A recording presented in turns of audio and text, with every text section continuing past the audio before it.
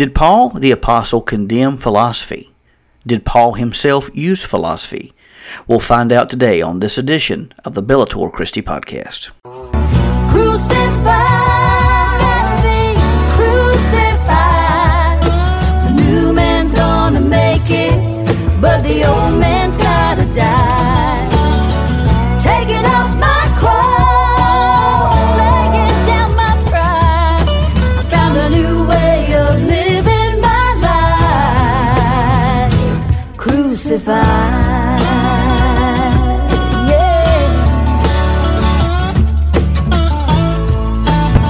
You are listening to the Bellator Christi Podcast, brought to you by BellatorChristi.com.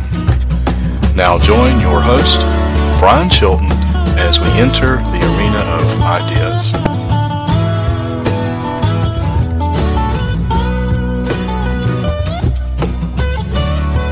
Taking out the sword of Christian theology and the shield of classic apologetics while taking Christian truth into the arena of ideas. This is yours truly, Brian Chilton, and we thank you for joining us today on the Bellator Christi Podcast. Hope you're doing well, and we want to remind you that the Bellator Christi Podcast is a production of BellatorChristi.com, and I hope you go check out the website. There you can find different links to several different things, things linked to theology, things linked to apologetics. A lot of discussions have gone on with the issue of divine sovereignty and human freedom, how they go together. There's a lot of great stuff over there written not only by myself but others, including Dr. Dan Merritt, who recently wrote a wonderful piece talking about the masculine terms for God and the distinctions that are made in the masculine terms as opposed to feminine pagan gods or goddesses in that case in antiquity. So go check it out while you're there. We hope you'll subscribe, and by doing so, you'll receive all the articles and links to these very podcasts in your inbox. And the best part of it all is that it's absolutely free. And so we'll hope you take advantage of that. Want to let you know that we do have an official release month for my first book that I've written, The Layman's Manual on Christian Apologetics. It's due out December of this year, December of 2019. So it should be available not only on whiffandstock.com, but once it's released, it'll be available at all major bookstores everywhere, including Amazon.com. So we hope you'll get your copy. I'm also looking for some individuals to be part of my launch team. And what you'll do is, if you're part of the launch team, you'll receive a discount for the book through Whiff and Stock. And there may be some other promotional things that come along that I'll share with you. To be honest, this is the first time I've ever published a book, so this is all brand new to me. But if I receive anything from them, I'll certainly pass it along to our book launch team members. And one of the benefits of being part of the book launch team is that you're part of also a Facebook group. And so you're the very first people to know, if you're part of this launch team, you're the very first people to know the information, the latest on the book. I share it with the book launch team members before I share it with anyone. Well, maybe with the exception of my wife and family, but outside of my wife and family, the book launch team is the first to know. So I hope we've got 20 spots. We can take up to 50 people, and the only thing you need to do, many people have asked me, what do you do to be part of a book launch team? You just simply share the information on your social media pages, letting people know about the book, and also to share an honest yet positive review. I mean, when I say positive, if you hate the book, you don't have to say that I loved it.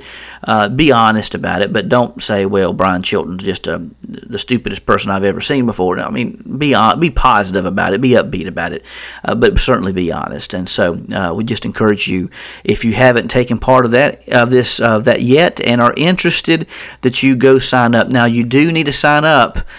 Just being part of the Facebook community doesn't make you necessarily an official part of the book launch team. You have to go through the form that's found on BellatorChristi.com. Fill out that form. What that does is it gives me your email address, And so all the coupons, all the things of that nature will be sent by the emails I have on the list. So it's important to go through the website if you're interested in being part of the book launch team. And so I'm excited about this. This is the first time I've ever published a book. Didn't think I ever would be able to publish a book. So I'm excited about this, and just excited to see what God will do with this. After I get through the PhD program, I hope to do this a lot. Let me just tell you, I hope to publish a lot more books to come. And so this has been a very fun, very exciting process, and something that I hope will continue in the years ahead. And so we're just, again, glad you're along with us for the ride. Let me get to the topic at hand. I want to talk today a little bit about philosophy. And a lot of times people think that Paul condemns philosophy, the use of philosophy. However, not only do we see that that's not the case, we see that Paul quite frequently quotes from philosophers, even in the Scripture themselves. And so I'm going to show, I came across a website that actually lays this out, and I'm going to use some material from this website as we discuss this issue and see that Paul quotes several philosophers, even more than I even imagined that he did. But so let's confront the issue of philosophy. So when we talk about philosophy, what are we talking about? We're talking about the love of wisdom, the love of knowledge, the phileo, meaning love, and logia, meaning knowledge or logic, and it can mean word as it's meant in John chapter 1. And so many people will read Colossians chapter 2 verse 8, which says this. It says, let's just go ahead and read this verse. It says, "Be careful that no one takes you captive through philosophy." So many people read that and say, well, Paul must be against philosophy, so I too must be against philosophy to follow the Bible. Well, as in all things, I think context is king. When the three most important things when it comes to biblical interpretation are context, context, context. Those are the three most important things. When I am no Greek scholar, but whenever I took Greek courses through Liberty University, that's the one thing that was drilled into us, that to translate texts, context is king. To interpret the Bible, context is king. So let's go back first and read this passage of Scripture in the context. So this comes from the book of Colossians chapter 2. I'm reading from the Christian Standard Bible, and the official translation that I use, at least on BellatorChristi.com. And it's also the translation that will be used in the Layman's Manual on Christian Apologetics coming out this December. So Paul is confronting a Colossian heresy. That's one of the first things we have to understand. Okay, so let's just read this. Let's go back to the very first verse in Colossians chapter 2. He says, "For I want you to know how greatly I am struggling for you, for those in Laodicea, and for all those who have not seen me in person." So Paul's heart goes out to the Colossians and to the Laodiceans. "I want their hearts to be encouraged and joined together in love, so that they may have all the riches of complete understanding and have the knowledge of God's mystery, which is Christ. In Him are hidden all the treasures of wisdom and knowledge." So this is almost like a philosophical concept here as well. Paul is in essence showing that Jesus is, like John does in John chapter 1, the physical manifestation of divine wisdom, because in Christ are found all the treasures of wisdom and knowledge. Okay, so he goes on to say in verse 4, "I am saying this so that no one will deceive you." So what is he talking about? What is this topic of conversation for this section? It is so that the Colossians would not be deceived by false arguments, by false accusations, claiming that Christ was not whom he claimed to be, or claiming some other truth outside of Christ. There was some heretical movement going on in Colossae, and they were being taken away from it, or away from it. So And so I think we're told what this is as we move forward. So I'm saying these things so that no one will deceive you with arguments and sound reasonable, or that sound reasonable. No one will deceive you with arguments that sound reasonable, okay? Here again, he's not arguing against reason. He's not arguing against argumentation. He is arguing against false heresies, or heresies. He's arguing against false claims. He goes on to say, "For I may be absent in body, but I am with you in spirit, rejoicing to see how well ordered you are and the strength of your faith in Christ." Okay, so we go in verse 6. "So then, just as you have received Christ Jesus as Lord, continue to live in Him. Continue in your faith that you received from the very beginning, being rooted," he says, "and built up in Him, and established in the faith, just as you were taught, and overflowing with gratitude." Go back to the basics and remember those truths that set you free.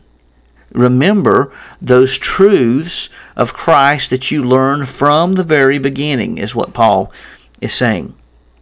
Okay, so now he goes in verse 8 to say this.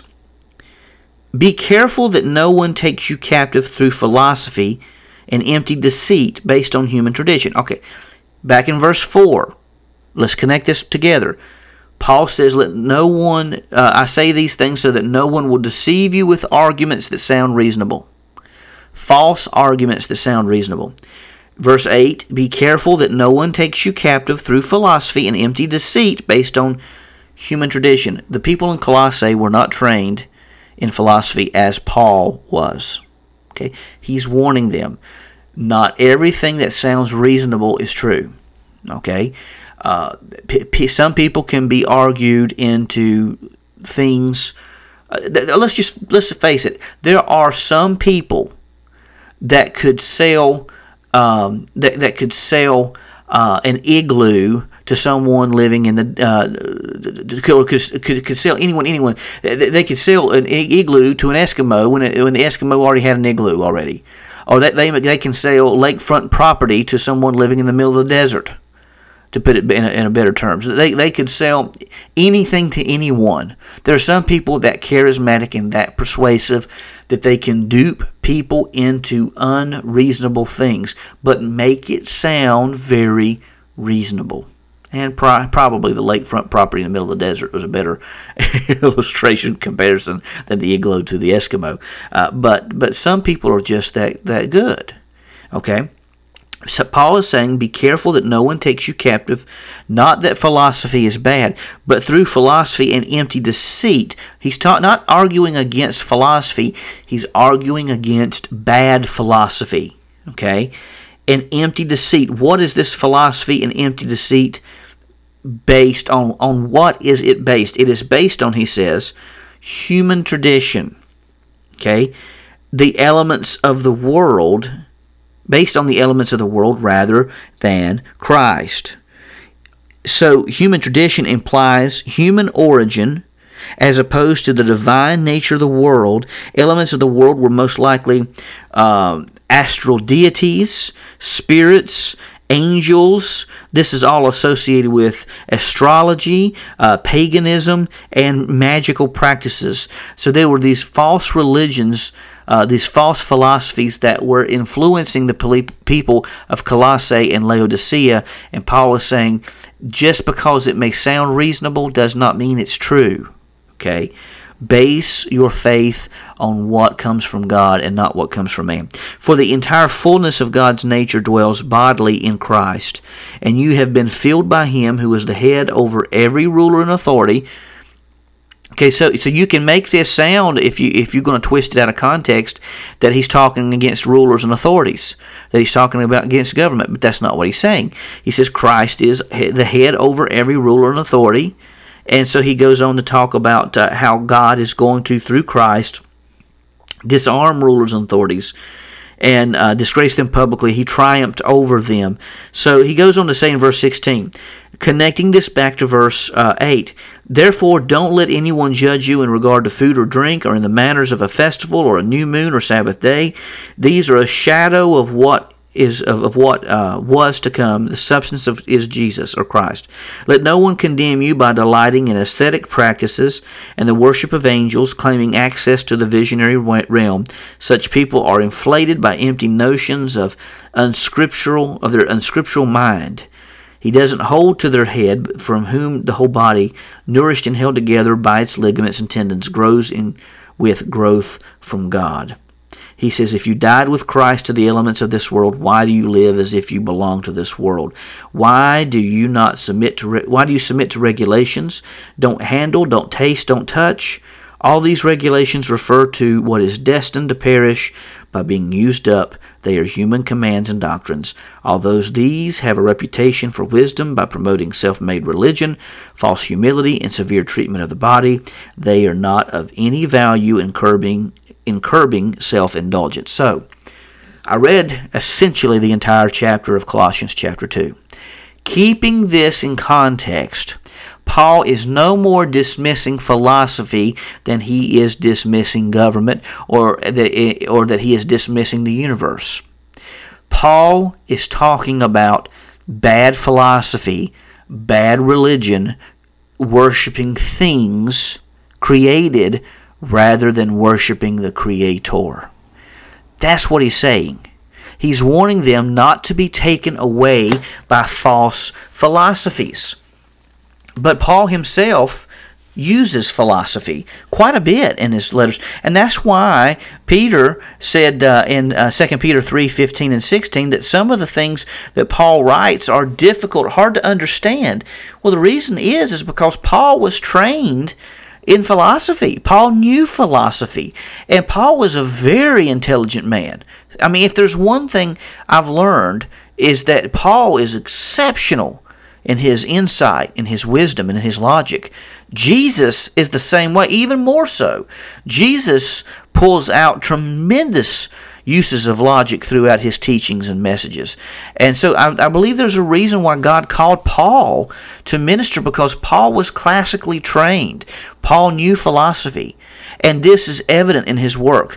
1 Corinthians 15:33, Paul quotes a work by Menander, a writer from the 3rd century BC, who quotes from another philosopher, scholar by the name of Euripides, but evil communications corrupt good manners, or bad character, or bad company corrupts good character, something like that. But 1 Corinthians 15:33. Titus 1:2, the Cretans are always liars, evil beasts, and slow bellies. And this is taken from Epimenides, whom Paul calls one of themselves a prophet of their own. Acts 17, verses 24 to 29, Paul is encountered by the Epicureans and Stoics, and in this passage of Scripture, he quotes Roman Stoic philosopher Lucius Annaeus Seneca, and mentions him. Acts 17:24 says, God dwells not in temples made with hand. This actually comes from a Seneca, the most prominent contemporary representative of Stoicism, okay, who says the whole world is the temple of the mortal gods, and temples are not to be built of God, or to God, of stones piled on high. He must be consecrated in the heart of every man. Paul says God dwells not in temples made with hands, quoting Seneca, reaching out to the people because they knew Seneca as well. He also quotes Seneca in Acts 17:25. Neither is God served by men's hands as if he needed anything, so on and so forth. Paul again quotes Seneca in Acts 17:26-28. He also quotes for we are all also his offspring, Acts 17:28. This is he quotes from certain of your prophets. He's talking about a prophet by the name of Aratus, and so he quotes from them. Paul also quotes again from Seneca in Acts 17:29. He also quotes or paraphrases Aristotle. Aristotle says, against such there is no law, for they themselves are a law. Romans 2:14, Paul says, against such there is no law. That's very similar. Very similar indeed. 1 Corinthians 9:24, Paul perhaps mentions or implies something mentioned by Plato. Plato says, but such as are true racers, arriving at their end, both receive the prizes and are crowned. Paul says, know ye not that they run in a race run all, one receives the prize. Paul also may have had a reference to Plato in Romans 7:22 and 23. He also may have had another Plato reference in Philippians 3:19, whose end is destruction, whose God is their belly, whose glory is in their shame, who mind earthly things. This is very similar to something that Plato writes in the Republic. Plato also warns of individuals being carnally minded, and that brought about death. Paul makes reference to this in Romans 8:5 and Galatians 6:8. 2 Corinthians 4:4. Paul seems to have a connection to, let's see here. Okay, that may be a connection to Plato there as well. Philippians 1:21, Plato says that now is death like this, I say that to die is gain. Paul says, for to me to live is Christ and die is gain. So he's Christianizing some of these philosophic works. Plato says that the hour of departure has arrived and we go our ways, I to die and you to live, which is better, God only knows. This actually is probably coming... I'm not sure if that's from Socrates or from Plato, but anyhow, Paul says, I am now ready to be offered, and the time of my departure is at hand to be with Christ, which is far better. 1 Corinthians 13:12, there's a reference to Plato in seeing through a glass darkly, but then face to face. 1 Thessalonians 5:15, see that none render evil to evil for any man, and Plato says something similar to that. Socrates, in the Apology 21d, mentions something very similar to what Paul says in 1 Corinthians 8:2, that if anyone thinks he knows anything, he knows nothing, yet as he ought to know. Plato says, necessity was laid upon me, the word of God I thought ought to be considered first. 1 Corinthians 9:16, for necessity is laid upon me, woe to me if I do not preach the gospel. There's another quote in reference to Plato in Acts 14:15, another one in 2 Corinthians 7:2. There's another reference to Socrates in Romans 12:4. Again, Christianizing the philosophy. It's not as if he's accepting this philosophy blindly, but he is using this as a means to reach out to Gentile audiences and showing them the truth of Christ. He's Christianizing these things and not just simply quoting from philosophers. So he also has another reference to Socrates in 1 Corinthians 12:25. So again, if you think that Paul is against philosophy, then why in the world did Paul use philosophy so much in his writings? It would make Paul's ministry at the very heart of it become self-defeating. But Paul is not against philosophy. Paul is against bad philosophy. That's the thing. Paul is not against philosophy. He's not against theology, but he's against bad theology. He's against bad philosophy. It's for that reason, I think, that Paul mentions this in 2 Corinthians chapter 10, verses 5 and following. He says, although we live in the flesh, we do not wage war according to the flesh, since the weapons of our warfare are not of the flesh, but are powerful through God, for the demolition of strongholds.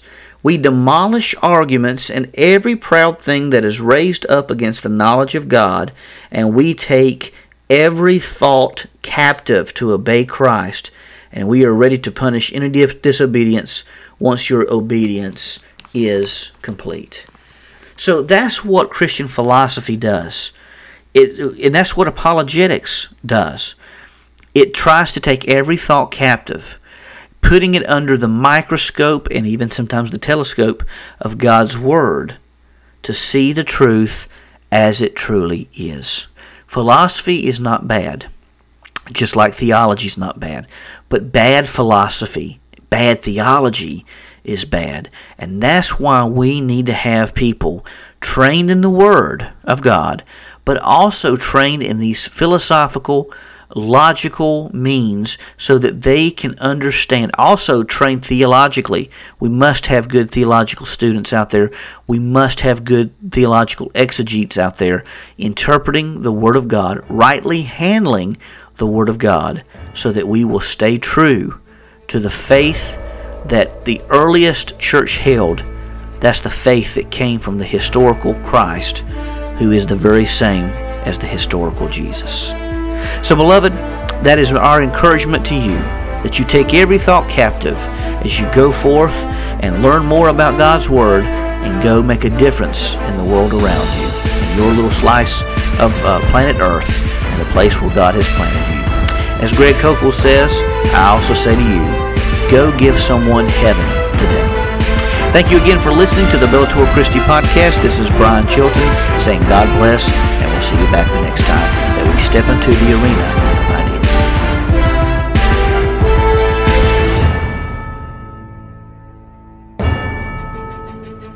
You've been listening to the Bellator Christi Podcast, brought to you by BellatorChristi.com.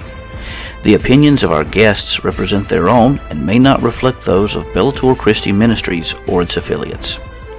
The Bellator Christi Podcast and BellatorChristi.com are protected under Creative Commons copyright, all rights reserved.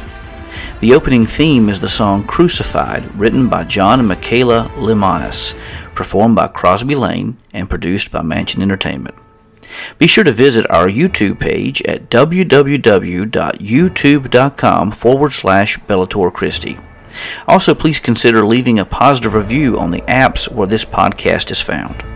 We thank you for joining us today and hope to see you back the next time that we step into the arena of ideas.